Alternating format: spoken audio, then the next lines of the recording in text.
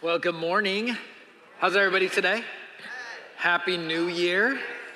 Happy New Year. Congrats. I saw several people stayed up last night and still made it to church.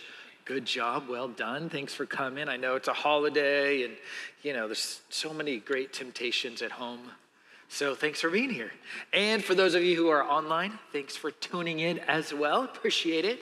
My name is Pastor Jason. I'm the lead pastor, and I'm excited to get into the Word with you. And when I say get into the Word with you this morning, what I'm really talking about is one specific word.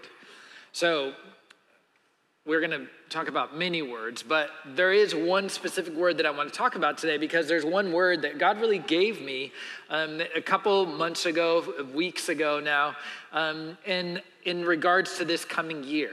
And so I want to share this word with you and kind of the context of the word, and then kind of how the word applies to where we find ourselves in the book of James as we've gone through James together. So I want to look at this specific word and talk about the context of the word, and then see how it fits in with our study. And before we get too far, let's pray together.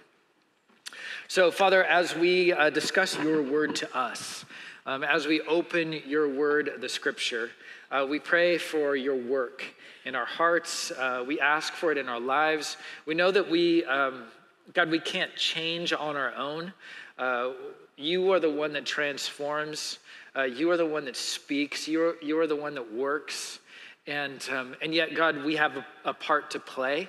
And so we pray that you would help us. We pray that you'd help us to have ears to hear. Pray that our hearts would be soft and moldable so that you can make us into your image, that we might become more like you because of the choice that we made to be here or to turn it on the screen this morning.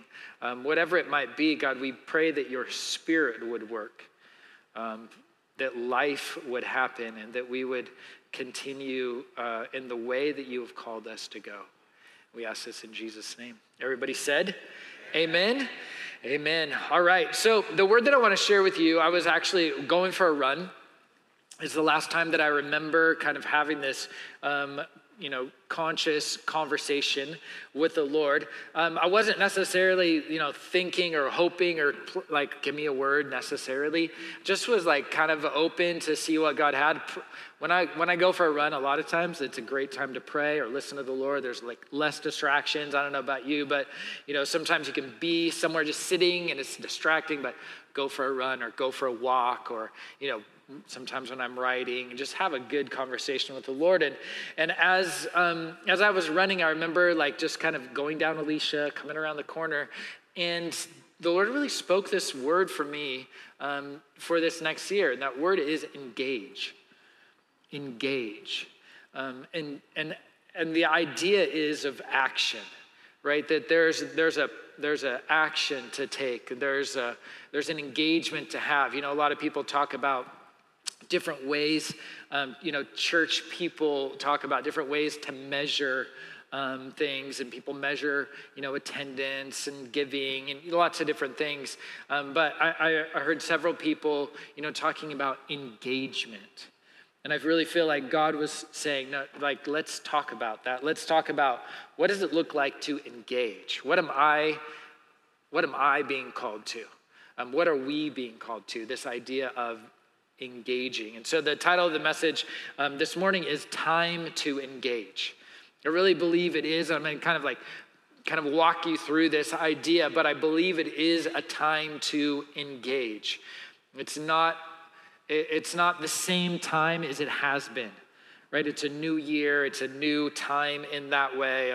A lot of people, have those Manny mentioned resolutions. Most people break their New Year's resolutions within weeks of New Year's goals, setting new goals. But I love a new year. I love the new year. I always find it exciting. I love that a Sunday is the first day of the new year. And I love that because God is always doing new things. And life is full of new opportunities. Every day there's new opportunities. There's new mercies. There's new opportunities. And I love that. And just mentally, psychologically, right? That's how our mind works is you have a new kind of something, And then that opens your mind to new opportunities. It's like, okay, I'm not going to start that new diet, or I'm not going to start that new habit, or I'm not going to start that new whatever until the new year. And then it gives you this kind of like point to start, like today or tomorrow. If you end up going to the gym, it's going to be like twice as crowded than it was like last Thursday, right? Because everybody's like, all right, now I'm. So it's a great point, though. It's a great opening, I think, for God to speak and to work in our lives, seeing a new opportunity, a fresh kind of word. And so I started thinking about this past year, right? A lot has happened in our church and in life in this past year. And one of those things we clarified and identified, really kind of pulled out a mission statement. We talked about this idea of mission and the last couple, I don't know if you're new, you don't realize this, but I've only been the pastor here for like the last 9 months. But I taught the first Sunday of last year and the year before that.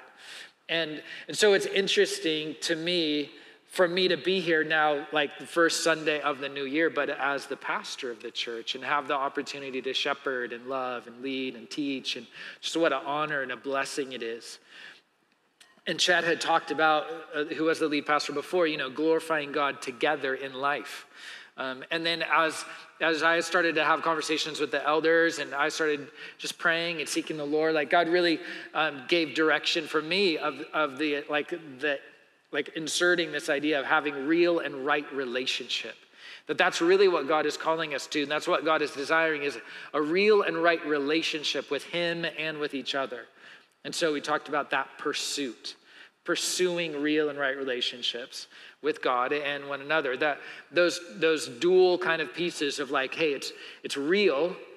It's a real relationship. I have an actual, authentic relationship, but it's also right. It also is correct according to doctrine and according to Scripture and according to what is good. And I think there's such an important balance there of what is real, but also what is right. Because you can have a real relationship that's really a mess, right? Like, we have a real relationship, but it's really not that good because I don't ever relate to you in the right way. And so relating to God and to one another in a real and right way is so powerful. And then, we kind of talked about the dual pursuit of that. And so, we like created this, a logo that has like a real meaning behind it, a message behind it. And so hopefully anytime that you see Saddleback Mountain, you see those two peaks, you're thinking of that pursuit, of that dual pursuit of the real and right relationship with God and others.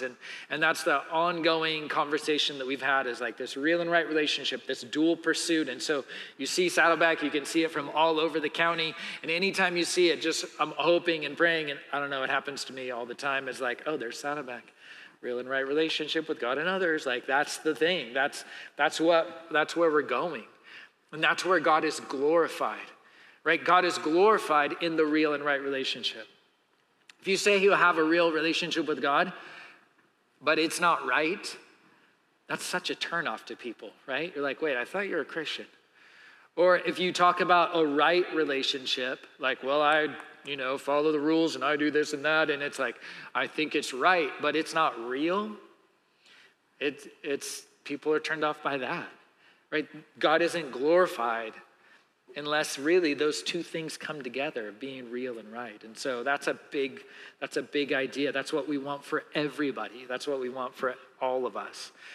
And then the other part of that is life, like living it out in the context of life, because the relationship isn't just, up and down and out. It's in the context of living. Right? It's in the context of actual real life, when real things happen, when you're at work and when you're at home and, you went over to Aunt Susie's for Christmas dinner or whatever. Like, that's when real life happens. And so how do we live? How do we live that life? And, we looked at this acronym for life, and we talked about it being the wave. So you have the mountain, and then you have these opportunities, and opportunities are like waves, right? Opportunities come, you look in the horizon, you see a wave coming, you want to, if you surf, you want to ride the wave, right? So waves are just the opportunities that we have in life. So you see this opportunity. So just talking about, like, what are the opportunities that you have in life? Well, one of the first opportunities is to lead. As a Christian, we follow Christ, and we can lead others. Paul would say, hey, follow me as I follow Christ. And so that leadership isn't arrogant. It's not bossy. It's humble. So lead humbly with love and truth. That's that first acronym. So in our life, we lead humbly with love and truth. As a parent, I lead my family with humility and love and truth. As an employer, I lead with love and truth and humility, right? As a friend, I can lead my friends with love and truth. See, love is why God came. For God so loved the world. And then he gave his son. And Jesus said, I'm the way, the truth, and the life. So love kind of opens the door for us as Christians. Love opens the door, and then truth can come in. Love opens the door, and truth sets us free. So that's really that's the heartbeat. That's the hope, is that you and I, wherever your context is, you're, on the soccer team or in the boardroom or in the neighborhood or in the classroom, that you're loving and you're living truth and you're leading with humility. The second one is invest. It's investing. So invest eternally with hope and purpose.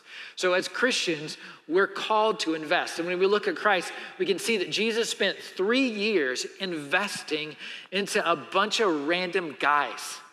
And those random guys began a movement, a church, that is still continuing and we're meeting and talking about today, right? Like, that was an eternal investment.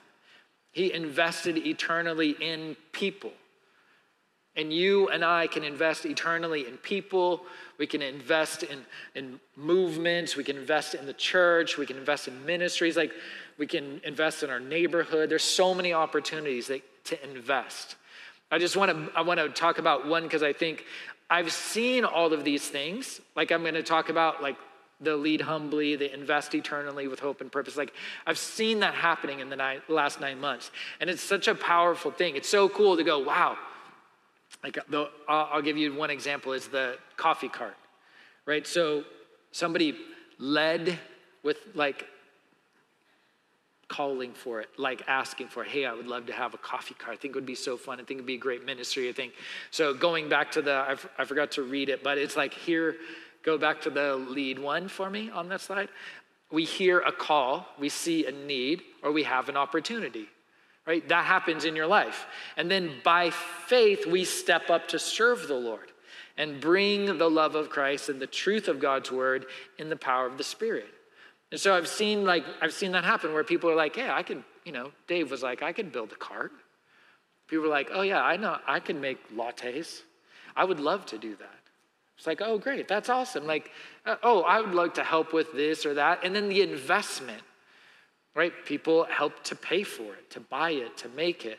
But the investment is deeper than that. I don't know if you realize it, but I think it's such a cool thing that the coffee that you're drinking from that cart were from trees that we planted years ago, right? About 1 million trees were planted in Mexico, and they're producing coffee beans. And those coffee beans are in your coffee or in the bags, and that coffee is supporting these farmers, right? These farmers now have a business and a job and an income and a stability in their life because an investment was made in trees. And these trees have produced coffee beans, and we buy coffee beans, and so do different people in the country, right? They're buying these beans, and it's an eternal investment because we continue to go down there every year. And a few weeks ago, we brought the team from Oaxaca up, right? We just went down again, and what are we doing? We're investing in what? In pastors, in the pastors that serve the farmers. And some of the farmers are pastors, right? It's this eternal investment, and people are getting saved, and people are having families, and people are supported economically. All of this because of an original investment of trees, of funds to plant trees, of people that are planting trees, of people that continue to go down. And every year we have this ministry, right? Every year we continue to invest. And that's just like a small piece of how we invest with hope and purpose in people's lives, right? Helping them. Maybe you're like, yeah, but I work at a drugstore, I work at a school or whatever. Like, spiritual investment happens through your words, through your time, through your gifts. Like, spiritual investment happens through you when you invest eternally, when you have eternity in mind. The F was follow faithfully with grit and grace. And I can't tell you, I'm going to talk about this a little bit in a second, but I can't tell you how important it is for you and I as believers to follow faithfully, to not give up, to not quit, to not throw in the towel. And I've seen over and over so many people, like whether they're going through relationship issues and struggles in their family, or cancer, or difficulties at work and unknown situations, and these people just follow. Like they have grit. They're not giving up. They don't quit. But then they have grace. Right? They need God's grace. They know God's grace. And that's what we're called to do as Christians, is to follow faithfully. And so we trust and obey. We trust and obey God daily with determination that doesn't quit and a heart that is quick to repent. Like, that's the right way to follow. That's a good way to follow. It's trusting and obeying. Last week at the Christmas Eve service, we talked about how Jesus is a king that you can trust and follow. Right? That's the whole idea. Trust and follow. But then the last one I think is so great. I think it's such a good word. It's enjoy. God has given us richly all things to enjoy. That's one of the scriptures that's in the wall, in the hallway. Right? That Jesus said, I have come that you may have life and more abundantly. Like, the desire of God for your life is that you would enjoy an abundant life. So with joy and thanksgiving, how do you enjoy? Enjoy abundantly with joy and thanksgiving. We take pleasure in and give thanks for, first of all, Jesus. Right? Jesus, the Son of God, the King of Kings. Like, we are so grateful and thankful for Jesus. And then our life and what God has given and how God is working. Like, all of those things, we can consistently and regularly just like rejoice and give thanks and be joyful. And it's easy. Like this last week, Deborah was sick, got the flu and missed Christmas, and we were isolated. I was like sleeping on the couch for 5 days. Like, I can't get sick for Christmas Eve service, thankfully I didn't. But it's kind of hard. And at one point, like, it was just kind of like a downer day. And I was like, well, let's talk about, like, what are we thankful for? Let's talk about what we're thankful for. And there's a lot of things that we can be thankful for. There's a lot of things I can go, okay, I'm not happy right now, but I can have joy. I have joy in Christ. I have joy in what God is doing, how God is working. So as I was just kind of thinking about this over the last 9 months, and just thinking about what God is calling us to and what the opportunities are, and what that looks like. And I was thinking about the promised land, because in the Old Testament, that's where God called his people to live, was the promised land. And I feel like this is where God is calling us as a church to live, is this kind of promised land of real and right relationship. And the promised land, if you remember, it was what Abraham was promised. And then Isaac was promised. And then Jacob was promised. And none of them got to really enjoy it. But they saw it like from a distance. They believed it was going to happen. God kept promising it over and over. And I'm promising this is going to happen. This is the promised land. You're going to have this land. They're like, okay, we're going to have it. We don't have it yet. And then Moses brought them to it, but he couldn't enter.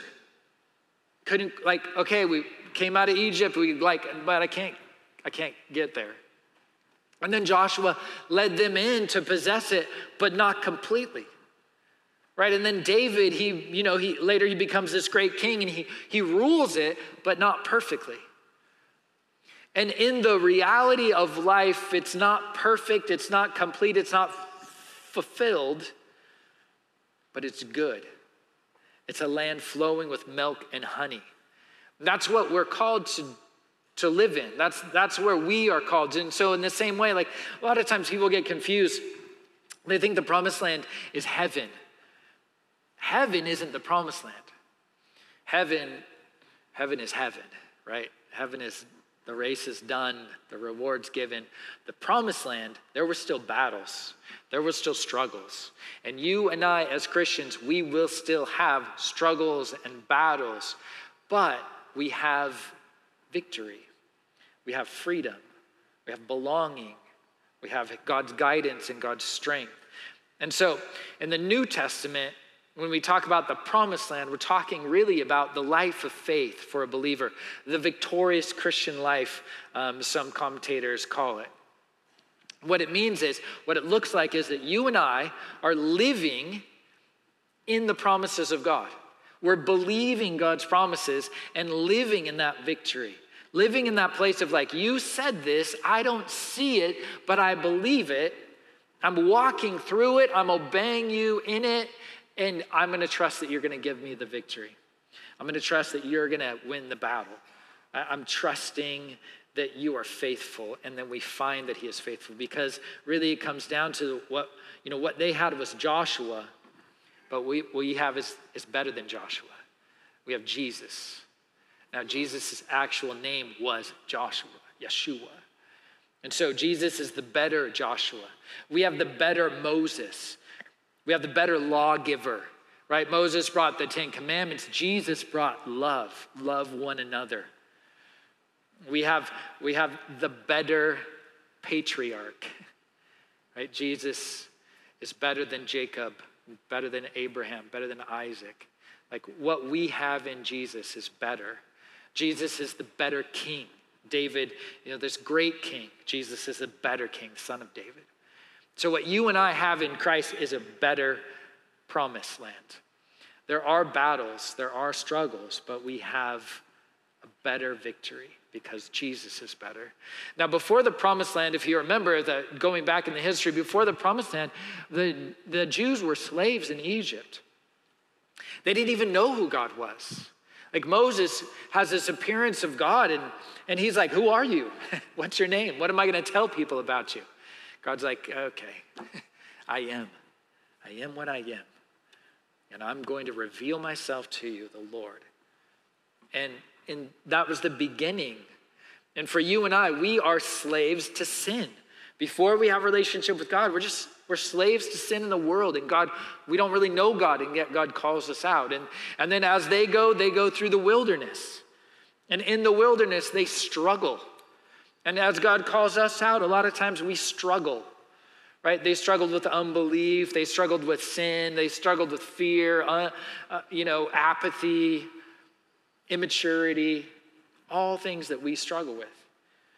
But God would continue to lead them, and he would bring them, and he had a point and a purpose, and he's like, listen, where I want to get to is the promised land.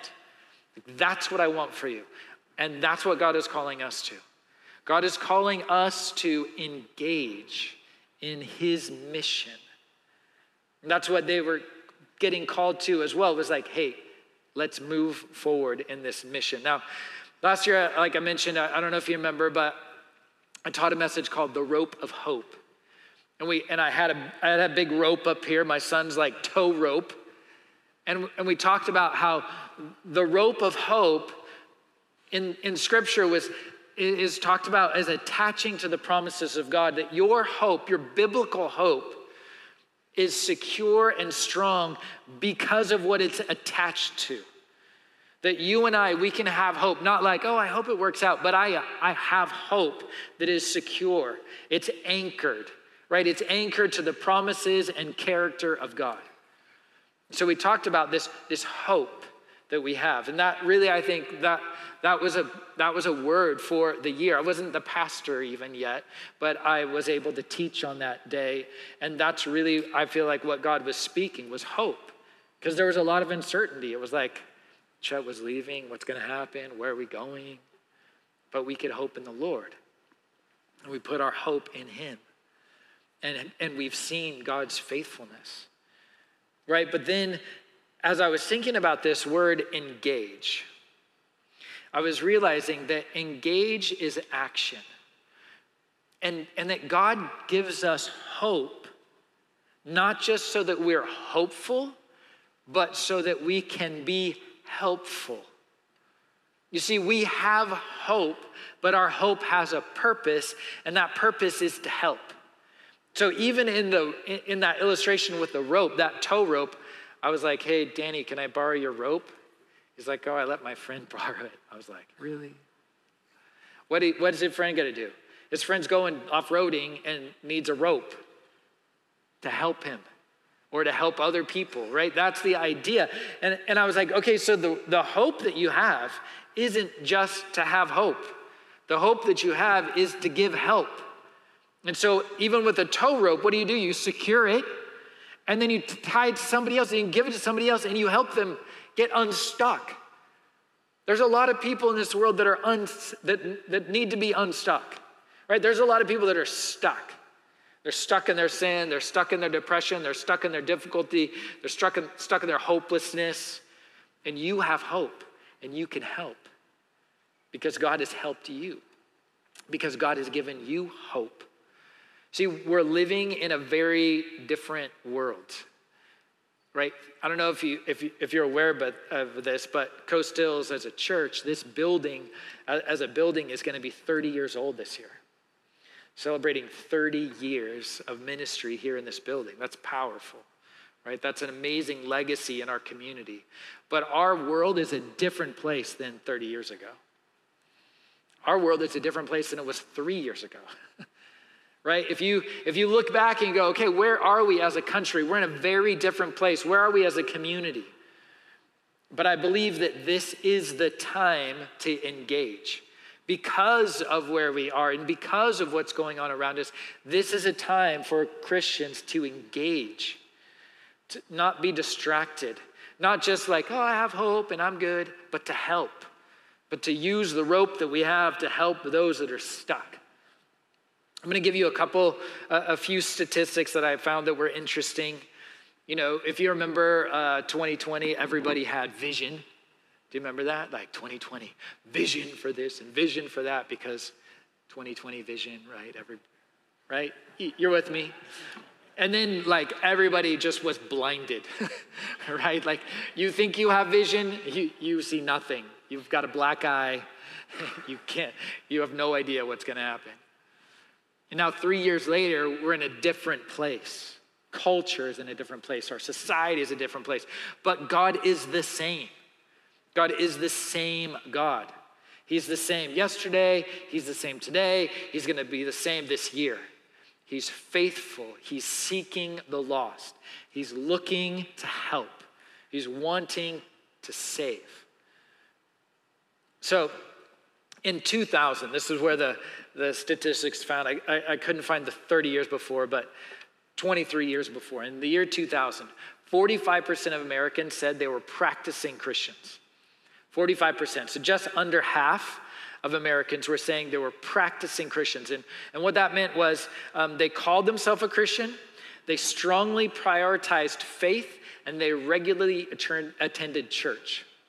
Right, so that's the measuring. It was like, okay, are you a practicing Christian? That means you regularly go to church, you prioritize your faith, and you say you're a Christian. 45% of America 23 years ago said that.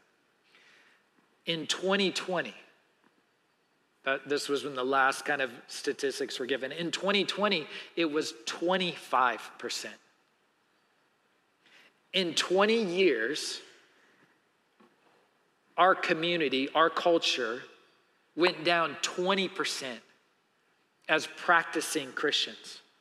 Now, what happened? Right? Like, what's happening in this world? Did 20% just die? Like, there were 45% Christians, and now no. They left. They fell away. They walked away. They were misidentified themselves. I don't know. That's a crazy statistic. This isn't the time to just be like, all right, whatever happens. This is the time to engage. 45% to 25% in 20 years. You know what went up though? Almost doubled? Atheists and agnostics. So an atheist is somebody who says, I don't believe in God of any kind. An agnostic is somebody who says, I'm not sure. So the people that aren't sure and the people that say there isn't any, they went up from 11% in 2000 to 21% in 2020. And now we're not even talking about 2023, right? We don't, like the whole pandemic, how did that happen in the church? How did that affect people's faith? Like that's not even a statistic that's measurable, I guess, yet. But that's a huge change. And yet people still need Jesus. People still need to be saved. People still need to know that God loves them and came for them and died for them and rose again so they could have life. You and I, we need to engage. If you have hope, you need to use your hope to engage, to help. The other statistic that I thought was interesting, there was a question about religious affiliation. So what is your religious affiliation? Now, this isn't even practicing, right? This is not even practicing. This isn't I'm saying I'm a Christian. It's just like I affiliate, I connect with being a believer. 5% said in 1972, so when I was 2, 5% said, I don't have any religious affiliation. Only 5%. That means 95% of America said, hey, we have religious affiliation. We're religious in some way or another. In 2022, so just this last year, it's nearly 30%. 30%, that's almost 1/3 of the country say they have absolutely no religious affiliation. That's crazy. Right? That's a crazy statistic. We're not in the same place that we have been. And yet, God is the same God he has been and has the same desires and is seeking to save the lost and wanting to help the hurting. Like God is the same. And I think, the world is hungry for hope. And our communities are looking for connection. And those are the kind of things that you find in Christ. Those are the kind of things that Jesus brings. So then I looked for the word engage. I looked for the word engage in the Bible. I was like, this doesn't really sound like a Bible word that much. So where do you find engage in the Bible? In the New King James Version, it only appears once. So I was kind of curious. I was like, all right, what is this occurrence? And it's in Deuteronomy chapter 2. I'm going to put it up on the screen for you. Deuteronomy chapter 2, verses 24. Now, here's what's interesting to me, right? Like, I'm thinking about the promised land. I'm thinking about Joshua. I'm thinking about what God's, calling us to get into the promised land and living by faith and having victory.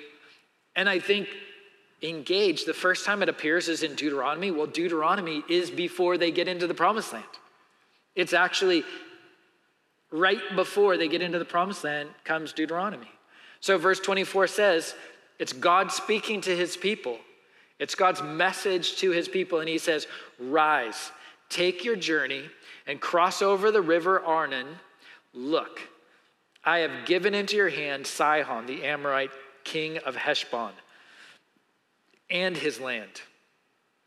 Begin to possess it and, what's the word? Engage him in battle. So the first time that God speaks engage here in this version is right before the promised land. Now the thing that's interesting about this is the promised land is on the other side of the Jordan, west of the Jordan. They're going to cross the Jordan River to get into the actual promised land. But before they get into the promised land, there's east of the Jordan, and that's where Sihon is. That's where this king is. And so what happens is as they're coming out of the wilderness, they're coming, from Egypt through the wilderness, they're right about to enter the promised land. God gives them some practice. He's like, listen, before we go into battle, let's have a couple practice battles. here on the east side. Let's establish a good foundation so, people can't attack us from the rear or something like. And so he's like, listen, the first one, engage. This is the first battle. Let's engage in this battle. I'm going to give you the victory. And sure enough, that's exactly what they do. They rise up, they cross over, they take action, they engage in this battle, and they find that God gives them victory. And then another, and then another. Right? What's happening? Their faith is being built. They're engaging and finding God faithful. They're engaging, they're obeying and seeing that God is with them. And people hear about it. Interesting thing is, I don't know if you remember when we were talking last year about the idea of this rope of hope. One of the things was we talked about this woman in the Old Testament. She's in the line of Christ. Her name is Rahab. And Rahab lived in Jericho. And she took the spies in and she hid them. And the spies said, listen, when we come in to conquer, we will spare anybody that's in this place. So you stick this red cord out. And we talked about how that's the rope of hope. Her hope in that rope, that cord, was symbolic, right? So she has this hope. Why does she have this hope? Well, if you look back at Joshua, you'll see why she has this hope is because she heard about this battle. She actually quotes this. She actually says this. She's like, well, I heard about how you guys defeated Sihon. This first battle that they were engaged in became the reason that Rahab had hope. You see, when you engage and God shows up, other people around you get hope. They're like, wow, I know what that person walked through. I know what that person is like. I know what's happening in their life. And how are they doing that? I want to know about that God. That's what Rahab was saying. She's like, listen, I heard about you guys. I know about that battle. Like, tell me. And the spies were able to tell her. And she ends up becoming part of the nation and in the genealogy of Christ. Is that crazy? And it all comes back to hope. It all comes back to their engagement, to their obedience. See, the promised land, it had giants. It had strongholds and battles, but God was faithful. And you're going to have battles, and you're going to face giants, but God is faithful. And what you and I are called to do is follow. We're called to obey. That's what a disciple is. A disciple is someone that follows, not just believes. Sometimes we think, oh, I believe. Like, yes, believe, please. But then follow. Follow what he's calling you to do. Follow where he's telling you to go. Follow his word. A disciple follows. And when we talk about a disciple, like really our goal for discipleship is that you would live out that life acronym, right? In your pursuit of him, in your discipleship of him, that you would lead humbly. You would invest eternally. Right? You would follow faithfully. You would enjoy abundantly, and that people would see Christ in you and working in you. So the promised land is a challenge, but it also is an opportunity. It has responsibilities and it has opportunities. See, because when they were going through the wilderness, before the promised land, like manna would just show up every day, right? Double before the Sabbath. They would just go outside, and then there was a cloud, and there was a fire at night, and it was like, wow, we're just taken care of. And when they got into the promised land, guess what? It stopped. They're like, hey, we're kind of hungry. He's like, go plant some food, start a garden. It's like, well, it's a little bit hot out here. Like, well, why don't you make a roof over your head? Right? You got to build something. You got to plant something. Well, what are we supposed to do? Well, like live your life. And so you plant the food, but you own the land. You fight the battle, but God gives direction and strength. You live your life, but you belong. You have family, right? You have freedom. And that's part of living in this promised land. That's part of what God is calling us to engage into. So now just going to wrap up with the book of James. So how does this fit? And it's so interesting because it really fits. It really kind of like all comes together right where we left off before Christmas, and right where we pick up here is in verse 22 of the book of James. So we've talked about the word engage. We talked about the context of this word. And now I want to see, how does this idea of engage fit with James? Verse 22, we'll put it up on the screen for you. It says this, but be, what's the word? Doers. You see, that's engagement. That's action. But be doers of the word and not hearers only, deceiving yourselves. For if anyone is a hearer of the word and not a doer, he's like a man observing his natural face in a mirror. For he observes himself, goes away, and immediately forgets what kind of man he was.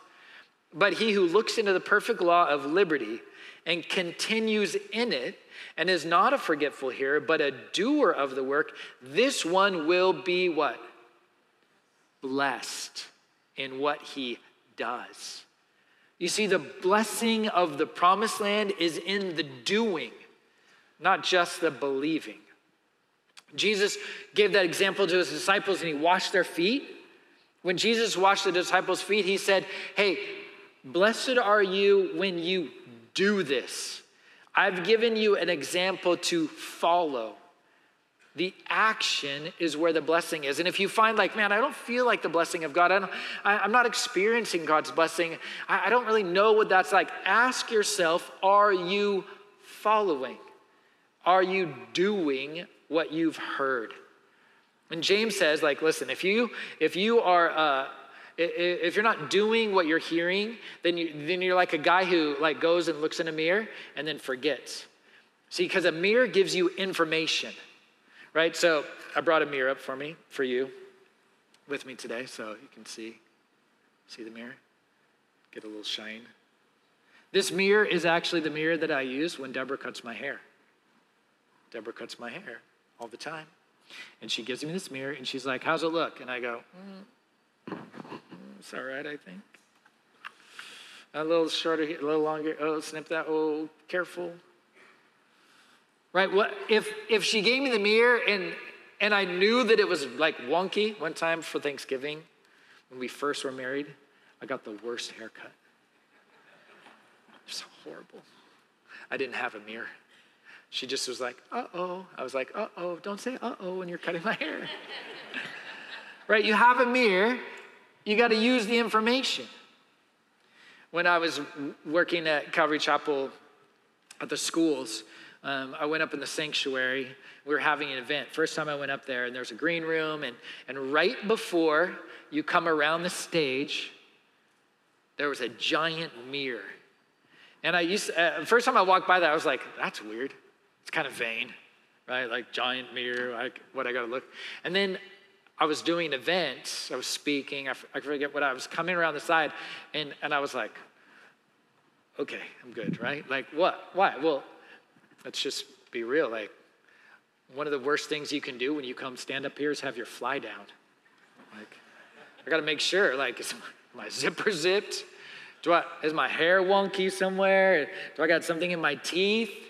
Not because I'm mean, but because I care about you, because I know that if I come up here, you're going to be not hearing a thing, right? You're just looking like, is that cilantro in his teeth? Right? Like, does he know that his hair is like on? His zipper's down. Oh my gosh. Right? Like, it's a distraction. When I don't take the information and apply it, I become a distraction. People can't see Christ. People don't hear Christ. They just see me. So for a mirror to do any good, you have to apply the information that you have. And for the Bible to be any good, you have to apply the information that you have. You have to be a doer, not just a hearer. And that's what James is saying. He's like, listen, don't just listen. Apply. Don't just hear, do. A lot of times people think that the Bible is only good for hearing, but it's doing. It's meant to be done. It's meant to be obeyed and acted upon. So there's a couple other scriptures I want to give you kind of real quick, because engage comes up in a few other versions. I was like, all right, so what about NIV, ESV, a couple different versions? Here's one, Exodus 31:5 in the NIV. It's talking about building the tabernacle.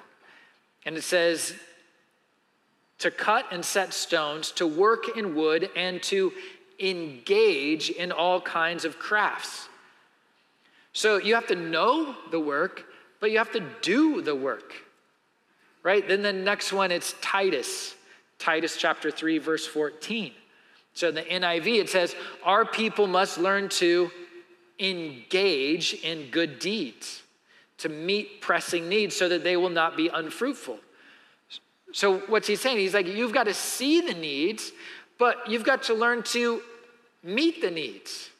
You got to learn to engage. And then the last one is in Luke chapter 19, verse 13. Jesus is telling a parable of the talents, and he says, calling 10 of his servants, he gave them 10 minas or talents, and he said to them, engage in business until I come. You know the business, you need to get busy, right? That's what God is calling us to. Now, I don't know what this is going to mean for you personally. I don't know how God is going to speak to you individually, specifically. I'm not sure. But I can tell you what I pray corporately. Corporately, my prayer is that you and I would engage in the mission. My prayer is that you and I wouldn't just be hearers, but doers, that our church would be known not just as those who know, but who do, right? Who love in word and action. That's what I'm praying. That's what I'm hoping. That's what I'm seeking, looking for ways to engage. Now, here's the last thing that I want to talk about. I'm going to have the worship team come up here in just a second. But sometimes before you can walk, you need to crawl, right? Before you can run, you need to walk. There's a process. And some of us as disciples, maybe you don't feel like you have the strength to help. Maybe you don't feel like you have a secure hope yet. Maybe you don't have the consistency or the fitness, spiritually speaking. So I came up with this little acronym. I've been reading this book about discipleship this last couple weeks. It's called, I think it's called No Silver Bullets. And he talks about this discipleship study that was done and how certain things that you do will strengthen the outputs that you have, right? Like if you want to grow as a disciple, they did a study of thousands of people, and it's like, these are the things that you do consistently that are going to help you to be a better disciple, more like Christ. You're going to actually be able to live out these things. So I put a few of them together. I made a little acronym for you, and it's CRAWL. So the crawl pursuit, right? If you don't have, you're like, I don't have any New Year's goals. I got one for you, okay? Take a picture, right? Is it up on the screen? Yep. So here it is. Confess your sin and needs. A lot of times, I'm going to be honest, I don't know about you, but I forget this one. I just go right into my needs. I don't confess my sin. But confession brings humility and vulnerability and openness. So confess your sin and needs. Second one, read God's word and write down your thoughts. This was one of the most important variables in the study they did. They're like, man, the people that read the Bible, far and away, on their own, not just on Sundays, read God's word and write down your thoughts. Writing down my thoughts changed my life as a Christian. Read and write down. What is God speaking? What are you seeing? What are you hearing? Third thing that they talked about being key was attending. They're like, yeah, online is great, but attending. Like, I'm stoked people that are online, thank you. But attending, one way or another, connecting. So whether it's a small group or a large gathering, make it a priority to attend, because you can't minister to people if you're not there to minister, right? Like, people don't get the benefit of your love and care when you're not there. And I know there's always times we can't be, and I get that. But do what you can to attend. Join a small group with the guys. Join the small group with the women. Join a life group. Like, look for ways to attend. You will reap benefits. Fourth one is worship. worship God. We're going to worship God in just a second. Worship God spiritually. The Bible actually says, Jesus is like, I'm looking for people to worship in spirit and in truth. Begin to make worship a practice. And then the last one is look. So look for life opportunities and then take them. Look for life opportunities. Look to give somebody, maybe it's just a smile. Maybe it's hello. Maybe it's forgiveness. Maybe it's a gift. I don't know. But when you look, you can find them. So right now, the worship team's going to come up, and we're going to end in a couple songs. We're going to have communion, but we're going to have a couple songs. So what I want to provide this morning is a little bit longer time to reflect, a little bit longer time to respond. So if you want to come up for prayer, come up for prayer. If you want to write down maybe what is God speaking to you, write it down so you don't lose it. Like, let's take a minute and let's reflect. Part of that reflection this morning to begin the year is we want to have communion. We want to reflect on how Christ came and lived and died and gave us his life. And so communion is there. If you're a Christian, it's for you. If you're not a Christian, then put your faith in Christ today. Because the bread is a symbol of the body of Christ broken for you and me. And the juice is a symbol of his blood shed for your forgiveness and mine. And so anytime during these two songs, go and have communion, reflect, pray. Let the Spirit of God speak to you. I'll come back up and we'll close together. But now let's worship. Let's take communion together.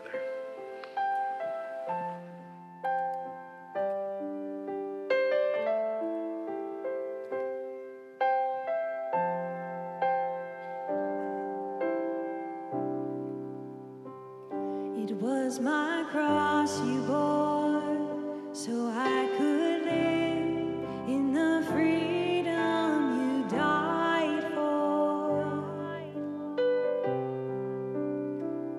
And now my life is yours, and I will sing of your goodness forevermore.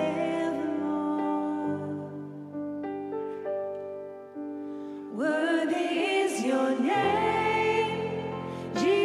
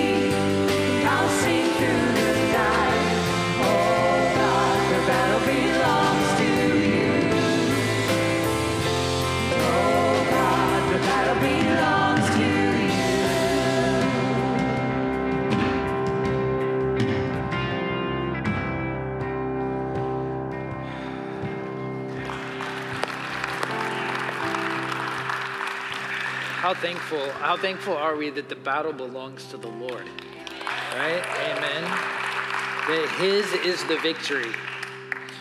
Ours is the faith. His is the victory. All you have to do is take the steps. All you have to do is be willing to try it out. You may fail. They give you another chance, right? You're not really failing, you're just learning. All right, let's try this, let's try that. Here's the thing, though. I think a lot of times there's a certain amount of fear, a certain amount of insecurity, a certain amount of apprehension that we have about engaging. I'm going to tell you, when God spoke this word to me, I was like, oh, engage in what? Like, what does that mean? I don't want to be out of my comfort zone. There is no growth inside the comfort zone. God will push you to uncomfortable places. God will bring uncomfortable situations, but those are just an opportunity for God to be faithful and to show up and to show off and to bring glory. So trust him. Don't be afraid. Don't be worried. He's good. He's good, and he's with you, and he's for you. That's my prayer for you this week and this year, is that you would engage in what he is calling you to be, in what he is calling you to do. So I'm going to close. I'd love to pray for you. And if you want to open your hands and just receive what God has for you, if you want to just join me, let's close in prayer this morning. Father, God, we open our hearts and our hands to receive what you have, what you desire to do. Lord, we want to be doers, not just hearers. We want to take your word home and apply it in our life and see it bring victory, see it bring peace, see it bring healing. So we pray that you would fill us with your Spirit. We pray that you'd give us eyes to see and a heart that's tender to feel how you are moving, ears that are open to hear how you are speaking. God, that we would be aware and awake and shining a light that you've given us and sharing a word that you have showed us, being the body that you've called us to be for your glory and for your kingdom. We ask this in Jesus' name. Amen. Amen. God bless you guys. Thanks so much for coming.